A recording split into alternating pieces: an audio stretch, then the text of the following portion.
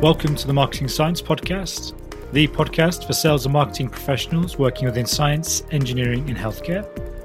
My name is Daniel Ezel, your host for Season 4, and in this week's episode, it's taken from our recent webinar on the state of scientific purchasing.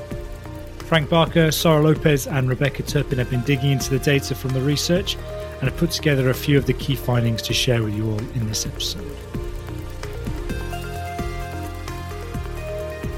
Hello and welcome everyone to today's Marketing Science webinar, which is going to be all about our recent survey into the state of scientific purchasing. This is the fourth time we've run this survey and the biggest we've done yet, with over 250 scientific purchasers sharing insights on their individual buying behaviors with us.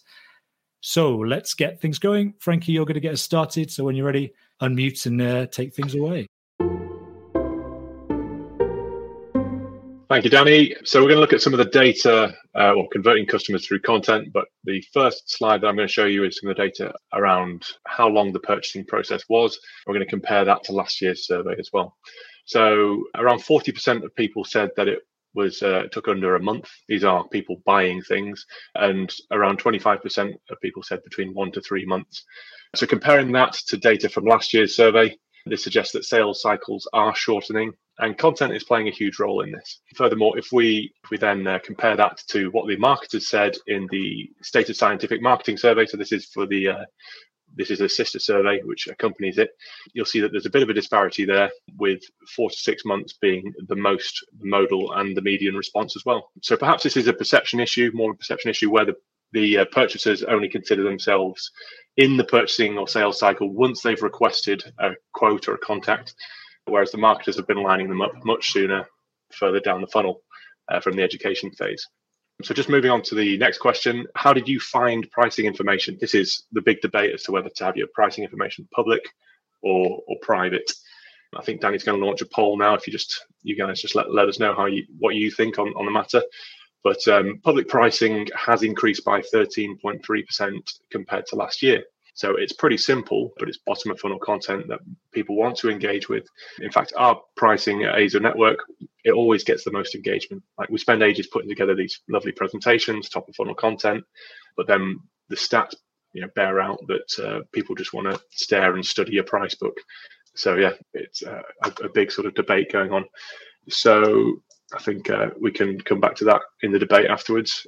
This next slide is referring to Forbes' recent study where they published data saying that it costs between 5 and 7 times more to acquire a new customer than it does to retain an existing one. And that's borne out with 68% of respondents strongly agreeing that previous experience of working with a vendor really influenced their decision to buy in a positive manner. So the takeaway here would be invest in your customer service and your post-sales support and documentation, create training videos, invest in customer success stories. As marketers, I know the four of us, and certainly I'm sure a lot of people on the call will get sold to quite a bit. Think about the last thing that you bought. We've recently bought a new sales enablement software called Seismic. We'll give them a shout out, which basically houses all of your sales and marketing content and aligns your content so that you're all on the same page. Sales only send out what's marketing approved, and marketing have basically full control over what gets sent out, so it's in line with brand guidelines. But as part of their sort of customer service, we have a customer service rep. We have a knowledge base that we can refer to, certification. There's a Seismic University. So the four of us are all going through certain accreditation at the minute, where we'll watch this space for all of the Seismic University badges that will be proudly displayed on our individual LinkedIn profiles. So it's just another way of ensuring that the customer becomes more of an advocate for you. So firms love getting new business, but in the current climate, it can be worth a strategic consideration, whether it's a better use of resources to shore up your existing customer relationships and make sure that that's coming on for a renewal. Now, as marketers, we preach the importance of brand building further up the funnel.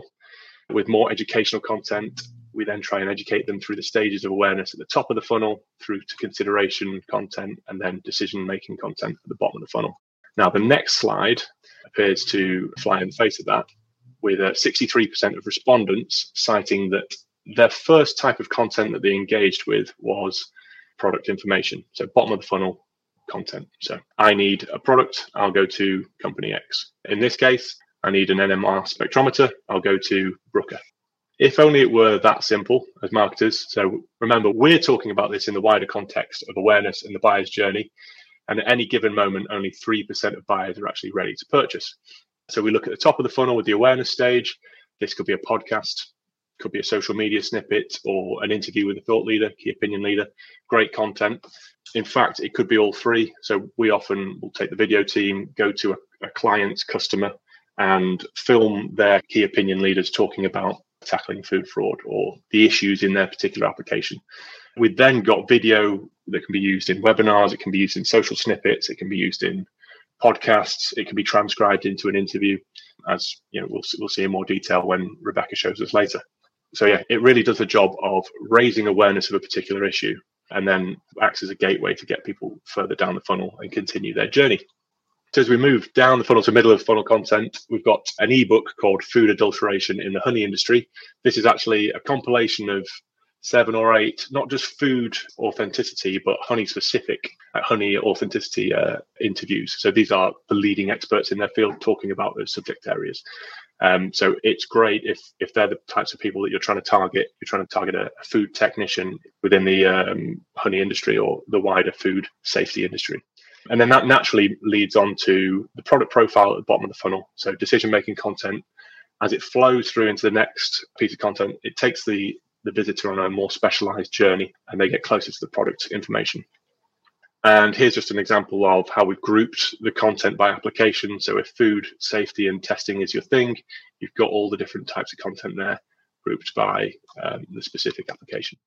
So remember that, actually, if we nip back a couple of slides, it was 63% of people said that the first place they went to was the product profile. But as marketers, we know there's a disconnect there. It's just not true. So in reality, the hard work's already been done by the marketing team, optimizing content, brand awareness campaigns, ranking in the search engines, search pages, social media, thought leadership, etc. Being part of that conversation and being associated with the technology or application, always offering the chance to learn a little bit more on the next stage of the journey. So when it's time to buy as a purchaser, as a brand, you've gone above and beyond expectations. You've built trust. They've been educated to the nth degree, and there's only one place they're going, straight to your product page to request more information. So whilst we're on the subject of funnels and conversion data, this is a bit more sort of taking a step back towards the overall AZO network. This is from a sample size of data for, I think, 90 days we've got. But across 12 different websites and 100 million plus scientific visitors, we have some fantastic data sources you can see. So which content type generates the most page views? Articles are a great top of funnel piece of content. So they generate 2.4 million page views, or around about 82% of the traffic. Brilliant traffic generators. People searching for their keywords find their articles. They're great for long tail search terms as well. So really those sort of like 6, 7, 8 word terms will find a piece of content that can then take them onto their customer journey. However, they are very general awareness or top of funnel. So the buying intent isn't necessarily evident all the time, but they have done their main job, which is being found, raising awareness of a problem or solution. So you can see product profiles have about, I think it's about 1/10 or maybe even 9% of the page views that articles get. But then if we flip the question on the next slide and we look at which content produces the most sales qualified leads, so even with 1/10 the traffic, the product profiles now generate 5 times the SQLs. Now that's, if you do the sums, that's about 60 times more effective at generating SQLs than articles are. And that's purely because product profiles, people are there for one reason only, because they're interested commercially in your technology. But yeah, that's a fascinating stat in that you've got horses for courses. Articles are brilliant at generating awareness. Product profiles are fantastic at generating sales qualified leads. And then somewhere in the middle, we're going to look at marketing qualified leads. So this is where there isn't necessarily a buying intent, but there is certainly an area of interest, a registration or an expression of wanting to learn more. So we've recently developed a series of industry focus and lead generation ebooks, a bit like the one that you've just seen, where they're a compilation of the best content from various industries. These sit within relevant top of funnel and middle of funnel pieces and generate MQLs or subscribers who we can then remarket to. Also, our webinar program, as you can see there, webinars are actually the best marketing qualified lead generator. So that's not to say that they're ready to buy right there and then, but they are saying, I want to learn more on your webinar, because the content and the subscriber fit is so accurate particularly for webinars and ebooks. We have conversion rates that are around 20%. So just over 1 in 5, almost 1 in 4 people who land on a webinar registration page will then subscribe to that webinar, which is a testament to Danny and the webinar team.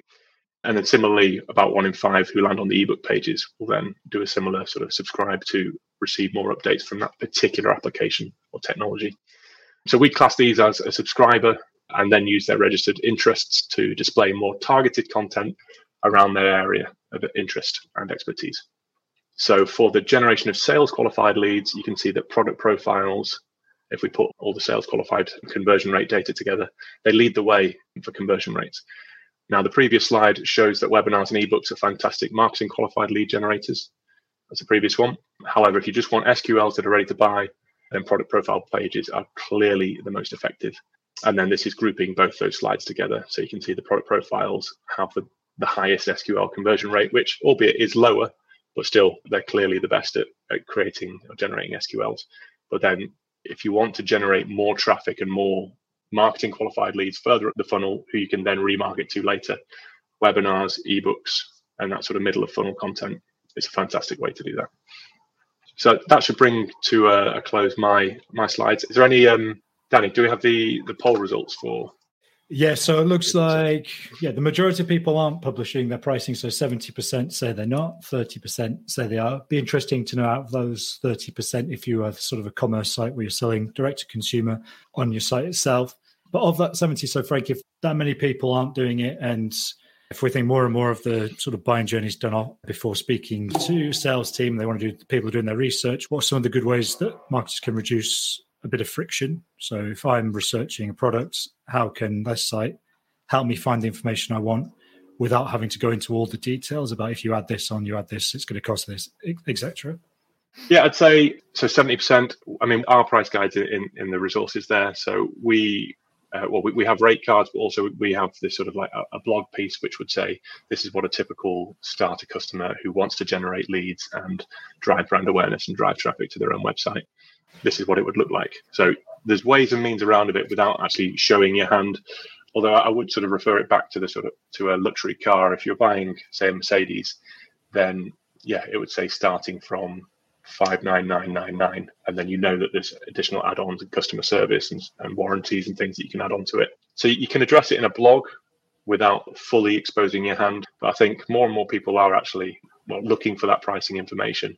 And again, using our sales enablement platform, we see that you put a presentation together, people they spend most of their time on the pricing. It is worth considering. Yeah, it'd be interesting to see if the reason why people are reluctant to is perhaps maybe it's just the complication of the products they're selling, but if it's something to do with the fact that their sales team wants that information kept back so that when they get on the sales call, they've got sort of a negotiating hand. It'd be interesting to see what people think there. So do share any thoughts.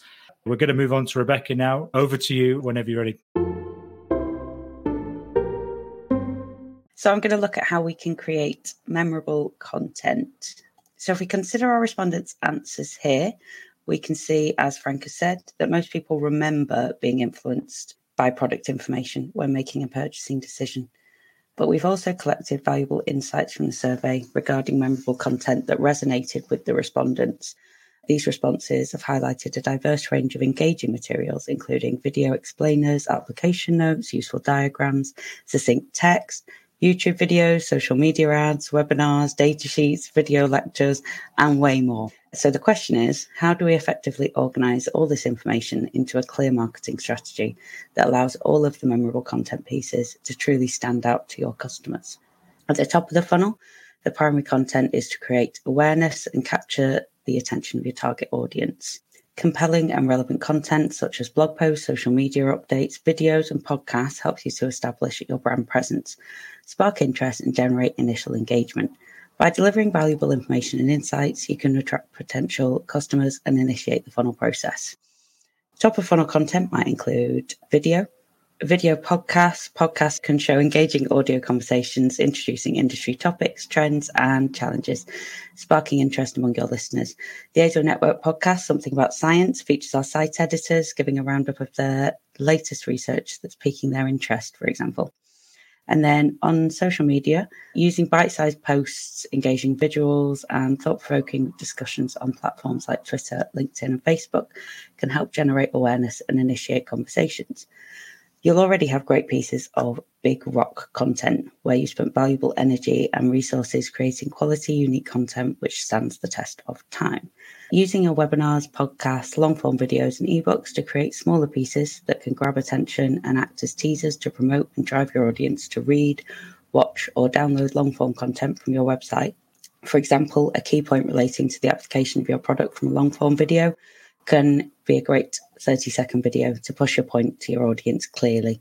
Blog posts also offer information to address industry pain points, offer insights, and establish your brand as a thought leader. As potential customers move further down the funnel, they enter the consideration stage, where they actively evaluate various options and seek solutions to their specific challenges. Content plays a critical role in nurturing these leads and guiding their decision-making process. Through thought leadership articles, case studies, white papers, webinars, and email campaigns, you can provide in-depth information, address pain points, and showcase the unique value your products or services offer. By positioning yourself as an expert and providing valuable content, you build trust and credibility, increasing the likelihood of conversion. Interviews with industry experts, customers, or thought leaders that provide insights, case studies, and real-life examples help potential customers evaluate their options. Insights from one of your customers showing the applications of your product can show where you fill another customer's needs.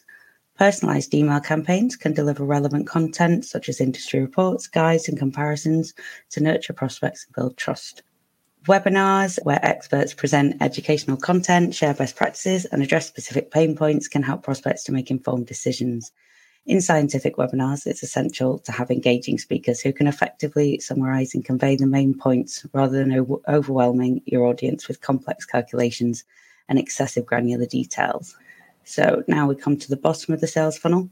This is where potential customers are making their final purchasing decisions. Content tailored to this stage aims to convince and persuade prospects to choose your offerings over your competitors. Case studies, product demonstrations, testimonials, comparison guides, and detailed product information all play crucial roles in facilitating the decision-making process. These content types highlight the benefits, features, and real-world applications of your offerings, allowing prospects to visualize how your solution solves their problems and ultimately leads to conversions. So this content might include white papers, providing detailed insights, data, and analysis to support the decision-making process, highlighting the advantages of your products or services, and application notes and product information, providing technical specifications, case studies, and real-world examples to instill confidence in potential buyers. This, as we've seen, is the most memorable content you'll be providing to your customer. So ensuring it's clear, concise, and easy to follow is crucial to ensure the purchase. Of course, not all these content forms can be categorized in just one stage of the buying journey. For example, video can be utilized across all stages, with the type of video content varying based on the customer's position in the funnel. 2 examples of this would be product demos, which would be positioned in the decision-making stage. A product demo video caters to customers who already know what their problem is and they're actively seeking a specific solution, whereas a more abstract and engaging 2D animation video can serve a greater purpose higher up the funnel, capturing attention and showcasing how your product fits into various applications. Wonderful. So just before you get started, Rebecca, I wanted to just come in and talk a little bit more about those videos. So you talked about the importance at the bottom of the funnel. What about sort of in the advocacy stage, once they become a customer? What does a post-sale video marketing strategy look like? Where do they live, etc.? Okay, so shorter explainer videos for using your products and aftercare guides as well can be really helpful for your customers to have in a sort of collection or somewhere where they can easily share them internally. So you could do that on a YouTube or a Vimeo playlist. Or, as Frank mentioned earlier on, we work with Seismic. They've got their own website within their website, which hosts all their training videos and information, which is quite fun because you feel like you're reaching achievements every time you finish one. Do you think there's any value in having sort of training videos live so they act as a sort of as a marketing video as well as a post-sale video? Or does it depend on the level of detail it goes into, I suppose? Yeah, it depends on the content. If it was a sort of product demonstration that would also be useful as an application video, then potentially you could keep that for both. Yeah. But what we're saying, throughout the cycle, we like video. Video works really well. I think it depends on what level of detail it goes into, but certainly if it's, it can't do any harm really, unless you're giving away the crown jewel secrets. I think if you know that the company's got a lot of post-sale support and customer service, then it inspires you with confidence and makes you think, right, yeah, these guys are going to look after me after I've spent tens of thousands, if not $500,000 with them, depending on what you're buying. Yeah. Right, Sarah, over to you. Thank you, Danny. So now that we have seen the overall channel and content influence, it's interesting to highlight the biggest difference I've spotted between different age groups, like we did last year, and compare these results. So let's start with the youngest age group, respondents under 35. So the influencers' videos and application notes is stronger, 74 and 91% respectively in this age group, than in the other two. So that might be a sign that it's time to look at your video content strategy, like we were talking about before. The youngest cohort we surveyed is the most influenced by social media, 30.4% were influenced, and that is up 5.2% from last year. And they are also the least influenced by print publications with a 42%. The cohorts apps of choice are LinkedIn and YouTube, with just over 71% of people in this age group using these personally and daily, and Instagram with a 58.6%. I was just taking a look at my most used app the other day, and it turns out that over the last week, I've spent over 10 hours on TikTok. It didn't feel nearly as much, and it surprised me quite a bit. It was 10 hours on TikTok and 9 hours on Twitter. Safe to say I have a long commute from and to work, but still, that is quite a lot, and it didn't feel that lot as much. If you want to check yourself, by the way, in Android, it's under settings, and then you look for digital well-being, and then you get a very comprehensive and sometimes scary summary of what your phone activity is. What do you guys say? You were talking about something like that, something related. Frankie, how's your phone usage gone? Yeah, well, since we've been discussing it, I'm very conscious to try and reduce it, obviously, for the trying to live like a proper life, as well as obviously balancing work commitments. But I suppose my biggest ones are WhatsApp and Facebook for the last week, although they are reducing, I'm proud to say. It's like a badge of honor. And also Vinted, which is not related to work, but it's also a great way of getting some bargains online. How about you guys? Danny, Rebecca? I've just put mine in the chat. So it's WhatsApp, Gmail, Instagram. So yeah, Mark Zuckerberg owns a lot of my time, unfortunately. I was a bit surprised. I thought it was going to be CrossFit number one, but maybe need to spend a bit more time. Got that in, ding. Didn't think you'd mention it. Rebecca, what about you? Similar, I imagine. Yeah, mine's TikTok, which is way in the lead, followed by Instagram and WhatsApp, and then everything after that is significantly less time. It creeps up, I'm telling you. I know, TikTok definitely doesn't. Yeah. All right, so moving on. Just let us know what you think in the comments, and I'll take a look after it later. So the next age bracket that I've looked at is 36 to 55. And here we can see the highlights. So keeping in trend with all age groups, the manufacturer's website has the strongest influence with 87%. Online research usually starts with a Google search. So SERPs, SRAP, search engine result pages visibility is key. Print publications are stronger in this group than in the previous one, which I found surprising. And if your target audience falls within this cohort, consider creating online content that can also be distributed offline. Just like Frankie was talking about the industry focus ebooks, we've created them from an online medium, but also when we go to events, we can print a couple, have them on show. It works well on both mediums.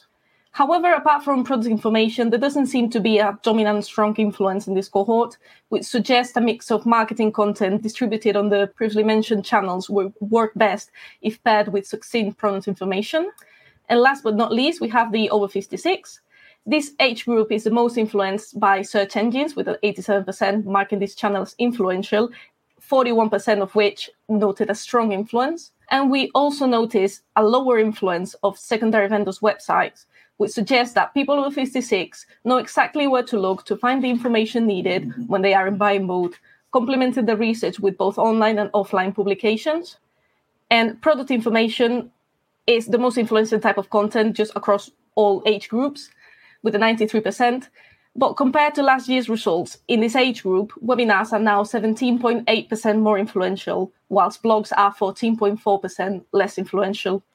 Email as well remains a nice complement to your content strategy to drive people to your website and to your product information. And it's up slightly from last year's results, 9%. And we have also seen this year that email is the buyer's preferred way to keep updated about launches and news about your products. So we have created, as Rebecca mentioned, a full ebook on what we have found that works best for email marketing. And moving on, another section of our survey I wanted to highlight for you is the vendor traits. We've asked our respondents to rate the following traits as not important, somewhat important, or very important for them when selecting the provider. 91% of respondents labeled the relevance of the content provided as important. So, as we've mentioned many times before, display the features and benefits of your products in a clear format to achieve a higher conversion rate. The second most important vendor trait, with 90% of respondents labeling it as important, is responsiveness. So think about your customer journey and your customer retention policies, as 80% of buyers have returned to the same vendor due to their purchasing experience. So we have seen in our survey that the most successful purchases are the ones where the vendor only contacts their customers when requested. Being available and responsive converts more than frequent communications, which are often irrelevant to the buyer. If immediate responsiveness when requested is still something your business might be struggling with, as a rule of thumb, weekly contact seems to also be effective according to the data. Next in the list, we have recommendations from peers and end user experience, one playing an important role in brand awareness and consideration, and the other in lead conversion. So first, starting off with recommendations, 69% of respondents have indicated that recommendations from peers influence the purchase. Again, your customers are your best brand ambassadors. A happy customer will recommend your brand like we are doing with Seismic, and they will be happy to influence a purchase. And then 65% of respondents indicated that a good website user experience is important when purchasing. Well, this trait is more noticeable when missing. Is one of them you only seem to care about when it's lacking, which will have a negative impact in your funnel when those customers drop off the buying journey. One good starting point to improve your user experience is conversion rate optimization, where you can create and run A/B tests on your website, changing key elements and analyze how your customers respond. CRO can help you identify those pain points and optimize your customer journey. And last but not least, we have the vendor's local presence and involvement as thought leader. 56% of respondents have indicated that the vendor's local presence has been important when purchasing. And although the trait's relevance has decreased 16% from last year, still over half of your potential customers will notice your involvement in local communities and choose your products. And then finally, we have thought leadership, which acts as a way of generating brand awareness and familiarity with your brand. We have seen that relevant content is what makes a prospect convert. However, brand awareness is the entry point for your prospect to consider you as a potential vendor in the first place. And this is all I got for you today. Hope this has given you some ideas for you to improve your marketing strategy and communication. All right, thanks, Sarah. I did want to clarify a question from Nancy about the source of the data. So for anyone who doesn't know, Azo Network is a branch of 12 industry-specific websites, 100 million unique annual visitors per year. And then within those, we've surveyed a small percentage of the purchasers who are actively buying scientific products within the last sort of 6 to 12 months. And then that's where the data's come from that we've put together in this market report. All that is explained in a little bit more detail in the first couple of pages of the ebook as well. So you can download that from the handouts and check that out at any stage. Right, guys, we've got some good questions. I wanted to tackle Ross's question first so I don't lose it in the chat. So he's interested in the value or lack of value in gating content, example, asking for name and email address if one does not have a marketing automation package linked to their CRM. So currently they gate their content so that they can see who is downloading and their sales team can reach out. What do we think? Is that an effective strategy? Frank, you probably spend the most time in CRMs and data captures. What do you think? Well, it depends. I'd say there's two schools of thought. You can do sort of more aggressive lead generation where you gate everything or almost everything, or you could look at demand generation where you don't gate quite as much. You only gate, say, the real bottom of funnel content or when somebody wants to be requested for a callback. Depends on how big your sales team is, how many leads they've already got. So if you are flooding them with leads and you're sending them sort of marketing qualified leads, then I think we can all agree that sales team want the leads who are ready to buy. So if you can do that, you might, if you're going to provide them with the sales qualified leads that are ready to buy, it's probably more towards not gating as much so that you offer more content for free, so that by the time you do actually get a data capture, you know that they've consumed a lot of content, but they've actually taken the time to surrender their data to you or submit their data to you. Or it would be a case of, I suppose, if you do have the ability to nurture people more in detail, then ebooks, webinars, you're generating a lot of marketing qualified leads. And I wouldn't pass those on to the sales team in that form because they're not ready to buy. You'd be annoying the subscriber, you'd be annoying the salesperson. But you can certainly add them to marketing programs and warm them up that way. Yeah, you don't necessarily need marketing automation software to do it. You can do it with email platforms and just sort of regimented email sends. But yeah, so it really does depend on how big your sales team is. And also, if you're not going to gate as much content, then you're going to get far more page views and less sort of fewer leads further down the funnel. But then it's important that sort of upper management understands that as well. Because if you've got upper management who are driving aggressive lead generation objectives and KPIs, and you're doing demand generation, you're only going to have a very small number of sales qualified leads, but you'll have a lot of ungated page view activity. That's the most important thing, isn't it? If you are going to make a change to whatever you're doing, you've got to communicate that across the board. Because if you're month on month reporting 1,000 MQLs or 1,000 leads, and then all of a sudden you decide to ungate everything and then it's 1 or 5 or whatever, there's going to be some questions asked. So if you are sort of pivoting strategies, then yes, could be a good idea, could work for you, but you've definitely got to communicate that internally. Otherwise, it'll never get going. Should we launch the emergency poll? We've got a poll on that very subject for what percentage of your leads are SQL. Yeah, that's coming. That's coming in now. We'll take a look at the previous one as well whilst that's being answered. So, sorry, you were talking about UX. It looks like navigation's the most important across the board. I'd have to agree with that. The things that annoy me most are not being able to find what I need quickly, probably followed by multiple pop-ups within a second of being on the website, too many display ads and things like that. But yeah, what are your thoughts on that? Yeah, absolutely. I see intuitive navigation, then clear, engaging content, and that's the 2 pillars that you need. To me, user experience means lack of pain points. It means that you have to make sure that your customer can move through the funnel without any pain point, without any trouble in the way. One good way to start doing this is, as I say, with CRO, just to identify if in your ideal customer journeys, there's any way where it becomes a bit difficult for your customer to convert or reach a goal or complete a purchase, and whatever your goals are, you have to address those first. And then you can start thinking about loading speeds or another like responsive design, making it fancy, add parallax effects on your website, all those nice to haves, but not really important. To me, first, you have to make sure that you pave the path for your customers to convert, and then you can start thinking about the scenery along the way. So yeah, I completely agree. Rebecca, Frank, any thoughts, any sort of things that irritate you about websites? Yeah, I just intuitive navigation, being able to find what you want. So I often find like videos are really useful because you go onto a website and you're trying to understand exactly what it is a company does.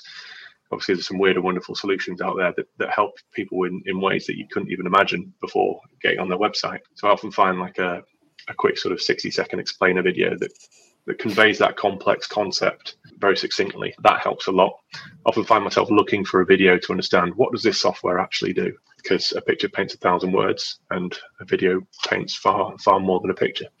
But yeah, that and the navigation and maybe a search bar as well. We've added a search bar to Azo Network, and it means that people can type in video, lead generation, demand generation, brand awareness, and it just brings up all the content that they could possibly want to look at from there. Yeah, there's a really interesting comment from Jun Sun about community marketing. And she's basically saying with Notion, there is an active community. And Notion has also got an official chief community officer to build the community. But she's saying they don't see very often for scientific instruments, this kind of thing, besides sort of the relevant trade shows, conferences, etc. She's saying that Azo has established a large pool of resources on well-defined topics, example, materials mining. Any thoughts on establishing interactive platforms to initiate communities around those topics? I think that's a really, really good idea. Definitely something for us to discuss. I know we have had sort of initial chats about it in the past. How we exactly would do it is still to be confirmed. Frankie, you got any thoughts on that? Well, thank you very much. Comprehensive question as well. I say in the comments, we've got the online community, we've got LinkedIn. Each of the site brands has got a LinkedIn community as well that we're building. So I'd encourage you to seek that out and tag people, particularly from the industry. If you're tagging thought leaders, tagging people what they think, tagging companies, tagging publishers, researchers, that sort of thing. Yeah, it's a good way to start the conversation. And like we say, being part of that conversation is the first step of the brand awareness journey. Yeah, absolutely. Good thoughts there, and definitely something for us to talk a little bit more about. I like that Chief Community Officer. I think we'll have one of those soon. A quick one's from Diane Williams about gating content. So gating content, Diane, just very quickly, is about putting a data capture in front of a piece of content. So if it was an ebook, you'd have to subscribe or submit your details. That's what we call a data capture. And then SQL means sales qualified lead. So that's typically anything with purchasing intent that's from a target customer or a characteristic target customer. So we actually score leads according to the characteristics of the customer, what they look like, i.e. is it a big company, is it in their target market, are they selling the right applications, and then also their behavior, are they taking the right steps to somebody who you think that could lead to a sale.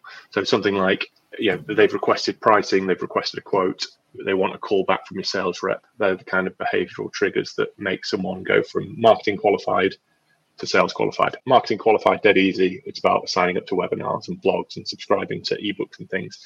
That may be a download.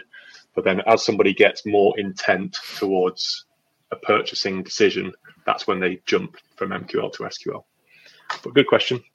Yeah, so we've got a couple more here to tackle. Rebecca, you talked about the importance of case studies. Do you have any good sort of templates or ideas about how marketers can gather those in an effective way? Sure. So when we create case studies, the format that we usually use is to have a section about the original issue that the customer was having, and then a section about the solution that we offered, and then a section about the results. And we try and include highlighted statistics to give an overview as well of the case study. And then for testimonials, having some set questions to ask about each of your product offerings just gives a good basis for making sure that you kind of get what you want out of the testimonial when you are interviewing somebody. Good, yeah. I think every good story has a beginning, a middle, and an end. That's the problem, solution, result. It's the same principle. Even when you're sort of telling children's stories, it's the same beginning, middle, and end. That's how we're taught to tell stories. So very simple, but very effective. Sarah, let's bring you back in for a final one. What about recommendations on the sort of the topic of case studies and things like that? How can you get your clients to recommend you to other people who can buy from you as well? Well, the most straightforward way to just get someone to recommend is just to sign up an incentive, recommendation program. If you drop us a review or if you share this on your social media, you give us a few nice words, you get an incentive, you get discounts, vouchers, etc. That is the most straightforward. But right now, what you can do, if I'm sure as marketers, you can think off the top of your head of a really good customer journey, a really good case where, everything has worked perfectly and we've done great for this client. Why not reaching out to them and say, hey, do you mind dropping us a few words? Do you mind if we ask you a few questions or just do a case study, or even just, hey, we've made a case study on this. Do you mind going over it? Are you happy with this? And with it being a good customer journey example, they will be more than happy to help you. And if not, what's the worst I can say is just no. So you can just move on and think of another cases or anything. And also keep in mind that if your customer service is good, people are going to be happy to recommend you from word of mouth or just to another peer. You won't necessarily be aware of it, but it will still happen. So those are a few ways that you can make sure just have good customer service. Yeah, another good one is if they've used your product, they've been happy with it, asking them to speak on your webinar or doing an interview, a thought leadership interview with them, they'll inevitably share that content and their network will then see it. So it'll benefit from the network effect that might have not be aware of your product in the first place. So yeah, some good ideas there. Frank, there was a question a bit before about being part of the conversation if you're a smaller sort of company or a startup. It's easy for the sort of the bigger companies as well that everyone's heard of. But if you're just getting started or you've got a fairly small team, how can marketing teams get their company sort of as part of the conversation around their subject areas? Yeah, well, I think social media in the last 10 years has certainly leveled the playing field. It means that David can compete with Goliath, and you wouldn't be, if you're smaller and more agile, you wouldn't be bound by sort of what you can and can't post and process and things. Like if you've got the device in your hand and you are the subject matter expert, give someone license to actually just be part of that community and start posting things and creating original content. So MP4s, images, slide decks, polls, that kind of thing on LinkedIn or on other social media platforms. That's the kind of thing that will get you into people's funnel, into people's awareness, into people's sphere online.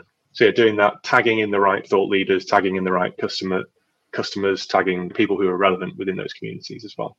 So it's not unlike the question we had before. But yeah, I think a lot of it comes back to creating that original content. So if you spent time creating a content day, for instance, you could video a handful of customers. If you had invited customers to your facility, you could video them. You could then take that video, make it into social media snippets, make it into podcasts, make it into a transcription for a webinar, that kind of thing. Yeah, and just engaging with the community. So whether that's in person or, of course, online, you can do it globally and going to the leading industry events as well.